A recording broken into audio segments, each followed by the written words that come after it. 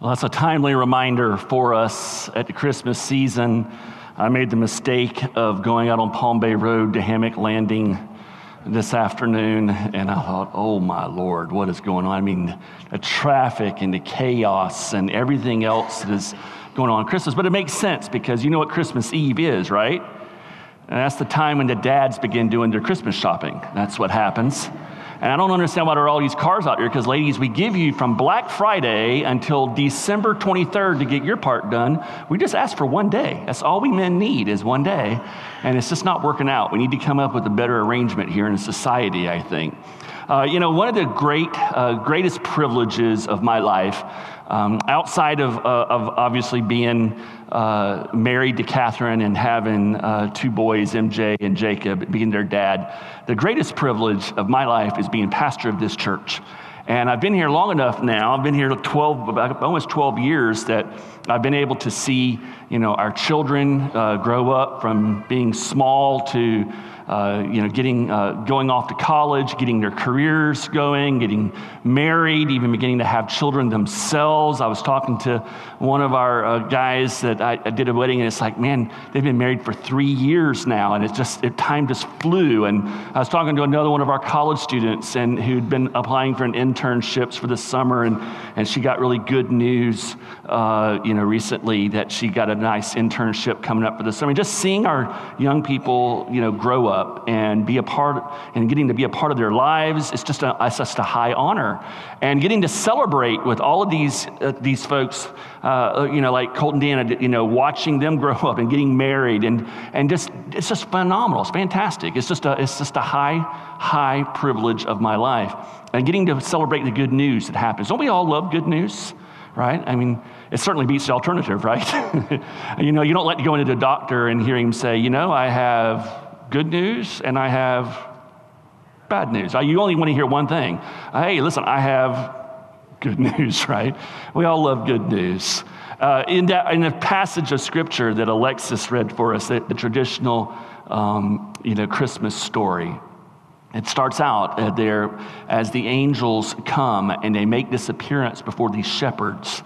And we have to probably put ourselves into context there. I mean, let's think about this. You are a bunch of guys and you're watching, big flocks of sheep. According to history, these men were the ones who watched the sheep, these massive flocks of sheep that were used at the temple for the sacrificial system that was done at the temple. And here they are out in the countryside, and all of a sudden, appears angels. And these aren't, what was her name, touched by an angel, not her, little mild-mannered older lady. No, these are the fierce angels of the heavens that come and they intervene in time and history. And I don't know about you, but if that happened to me, I'm going to be scared out of my gourd, right? I mean, that's just the way it is. And you notice the very first thing they say to them is, don't be afraid, right? I have what? Good news. Good news. Good news of great joy. I think, because of the language at play at the time, we might have said it if it was in English and they had spoken in English, they might have said, hey, don't be afraid. I have awesome news. I have great news. That would have been, but that wasn't their vocabulary. Instead, it was, I have good news of great joy, and it translates to us as, hey, I have awesome news. What makes it such great news? Not just good news, I think even great news. What makes it this way? If we I want to take a few minutes this evening just to kind of tease a few ideas out of the passage. It's a common story. It's one that we can take for granted, but there's great riches there. It's great news because of the scope. He says, I have this news for all people. All includes us. And I think it's important that he went to the shepherds, because the shepherds in that society were habitually, ceremonially unclean. When they raised these sheep, they could take them to the temple, but then they would not be allowed into the temple, because they would then have to go through these incredibly extensive purification procedures and processes that took several days, even weeks, for them to even be able to participate in the religion that they were providing the sheep to. Because the sheep were considered dirty and shepherds were dirty, they were perpetually unclean, impure, and so they were not allowed to participate in the religious life of the average Israelite unless they went through purification steps. And so here's these angels who come to this class of people and say, I have great news for all people. And let's don't miss that this evening. Because I look across the audience and, everybody is dressed so nice and we look good. At the 4 o'clock service, we were decked. The little girls were like decked to the walls with dresses. They were beautiful and it was so neat to see. We all look very respectable and we all have, I'm sure, great families and backgrounds and different things that we can point to. But the truth is that we all come in here this evening at different levels of need. Some of us with great need, in fact. You may have even come in simply because, this is the one time of the year that you pacify your mom or your dad and get them to, kind of leave you alone about coming to church. And this is the time of the year you do it. And you come maybe in here this evening with great wounds and even bad memories of maybe what has happened in your past with God and with the church and with religion. And maybe you have things that doesn't make you too thrilled. Or perhaps you're here this evening and you've got things going on in your life that bring great pain. I was talking to someone at the last service I knew who has experienced death within the last year, and I was talking to them, and we were comforting one another as both that person and myself. We've had close family that we've lost within the last year. This is the first Christmas without our loved ones, and it's just not the same.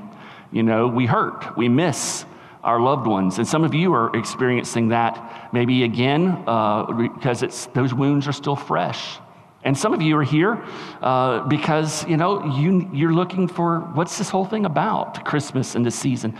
The good news of what we're talking about here is it's for you. It's for all of us. Whether we regularly come to Covenant Church or we're here for some weird reason that we can't even, I don't even know about, can't imagine. What they're saying in this story is for all of us, whether we're rich or poor, whether we are free from any kinds of substances or we're in the midst of horrible addiction, whether we're in a great marriage with great children or our entire family life is just blown up and our spouse has walked out and we don't know what's going to happen next. No matter where we come from this evening, this message is for all of us. So the scope of the message is what makes it great. Also, the very content of the message is what makes it great. He says in verse 11, today in the town of David, a Savior has been born to you. He is Christ the Lord. If you think about that little sentence, a Savior has been born to you. In that little phrase, there is both good news and bad news, right? The bad news, let's go with the bad news, okay? Whenever I get asked, do you want the bad news or the good news? I always go with the bad news first because I want to end on a positive note. That's just the way I'm wired. How many of you are like that? How many of y'all want to hear the bad news first? Raise your hand, okay? How many of you want to hear the good news first? Raise your hand. Okay, I think the bad news outnumbers. Some of you don't care. I just don't want anything. Right? Here's the bad news. The bad news is contained in that word Savior. Because what it's saying to us is that all of us have a deep, deep inherent need in our lives. And our need that we have is not for a life coach.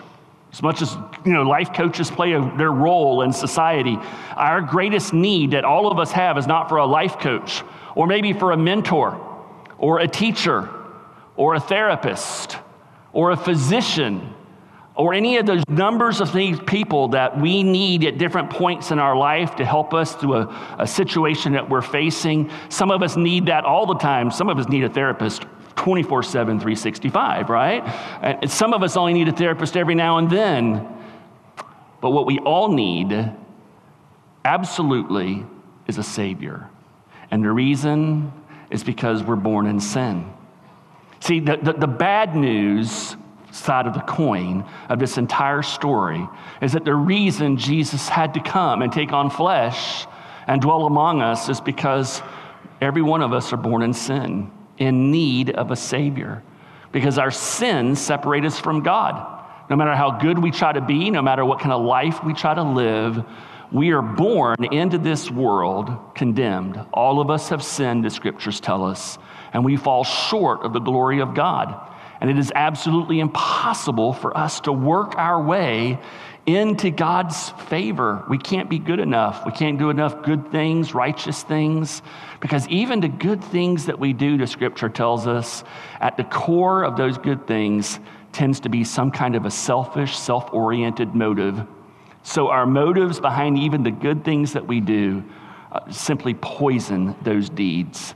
We're in a mess. That's the bad news. We need a savior. We don't need a physician or a therapist or a life coach. We need somebody to rescue us out of our situation. And the situation is that we're dead in sin. The good news is that we have someone who has done this. Christ, the Lord, God, took on human flesh, and he lived the life that we were to live, and he paid for our sins so that we could be reconciled to God. This is also an aspect of why this news is such great news, because he tells us in verse 14, "Glory to God in the highest, on earth, peace to men on whom his favor rests." With Jesus coming and being born as a baby and living this life, and it will culminate in the cross, he reconciles us to God. He brings peace to all of us who so deeply need peace. Now, if you're here this evening and you say, "Jerry, I don't really need peace. I'm perfectly fine the way I am." Can I give you a Christmas present this evening? It's a twofold Christmas present. One, you're wrong. You're deceived, okay? The Bible tells us that the prince and the power of this air, the evil one, he deceives us. And he causes us to think that we're better off than what we are. And the truth is that none of us can claim to be good and in a great position, not needing what this message is, okay? The second thing that is, I want to make sure that you understand, is that you can be reconciled to God. You can have peace. Not the peace that video was talking about, the toys and all of that. I mean, I love getting gifts, right? I kind of know what my gifts are this year because they're in my garage in boxes, and on the outside it says WeatherTech. So I'm getting a pretty good idea that I'm getting, some floor mats, and I got a newer vehicle, and thanks for the WeatherTech mats, baby. I appreciate that. Surprise! But we all like getting gifts and things like that. But you know as well as I do that no matter what we get, it doesn't bring real peace. It doesn't last long. It wears out. The excitement of the season, it wears down. And, pretty soon, after December 25th comes, the credit card bill in January. And then out the door goes your peace from, the gifts. I mean, here we are. And this is peace. It's great news because it's for all of us. And it has this message that Jesus is a Savior for every one of us who would have him be our Savior. And so the good news is if you want this for yourself, all you must do is call out to Christ and ask him to be your Savior. It's good news because it's true. It's the truthfulness of this story. They come to these angels, they tell them what's going on. The shepherds had a choice. They could have just sat there in the fields and they could have looked at each other and said, "Well, that was different, huh? Pretty interesting night, huh?" What did they do? They got up and they went down to Bethlehem to see, was this actually true? And what did they find out? It was. There, exactly what the angels said was happening. And there was this baby, and here's Mary and Joseph and all going on. And it reminds us of the truthfulness of what this story and what the good news of Jesus has in it.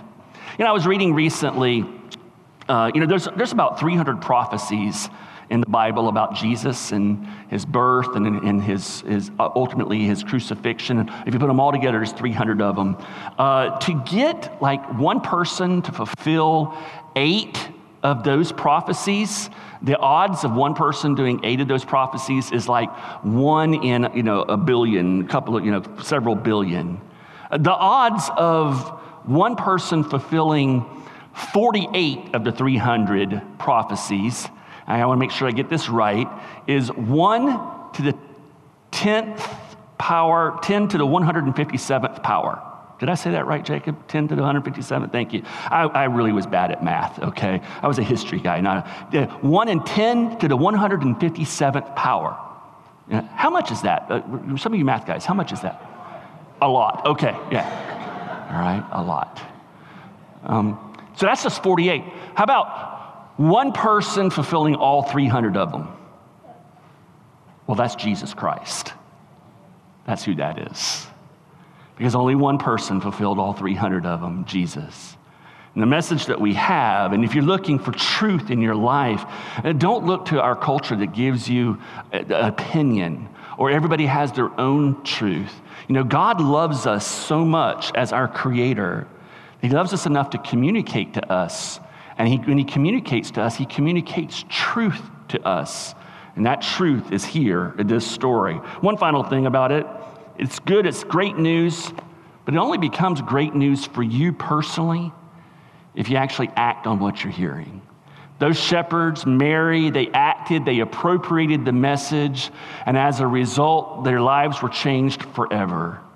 You can come here every Christmas Eve of your life till you die, but if you hear the message and you never act upon it, it's just words falling into your ears. It makes no difference. It must be words that you believe and you appropriate it. If you're struggling with that, and you've come out, you're one of those people that you came for a reason tonight, and I'm glad that you did. I'm glad you're here with us. I don't believe in coincidences. I believe God brought you here for a reason tonight. If you're struggling with these things and you're wanting to know what is truth and what is even what I'm up here saying actually, real and reality and not just a bunch of myth and fable, just begin to start by praying, calling out to God. Call out to God and ask him, if this is true, would you show it to me? Would you give me a heart that actually understands and believes this? Prove it to me, Lord, and see what happens. Those of you who are new tonight, I hope that you would know that we love you. We're glad that you're here with us. And of course, those of you that are here every week, again, it's my highest pleasure and honor to be your pastor. It's great to be able to celebrate Christmas with you folks this evening. Let's pray. Heavenly Father, we thank you for the good news that's contained in this passage of Scripture. It's a great story, but it's not just a story like a fable, like a myth, like Greek mythology. It's a story of good news, the gospel, the good news of Jesus Christ, the good news of God breaking into our world, taking on human flesh to rescue his creation because he loves us this much. Father, we thank you for your love, for sending your son Jesus. Lord Jesus, we thank you for laying aside the honors of heaven, the glories of heaven, and taking on flesh, being born in a manger, being born in such humble origins, living the life that we were to live, and then dying and paying the penalty for our sins so that we could be reconciled to God. So as we celebrate Christmas this evening, Lord Jesus, know we are thanking and praising you for what you have done for us on this day. In your name we pray these things. Amen.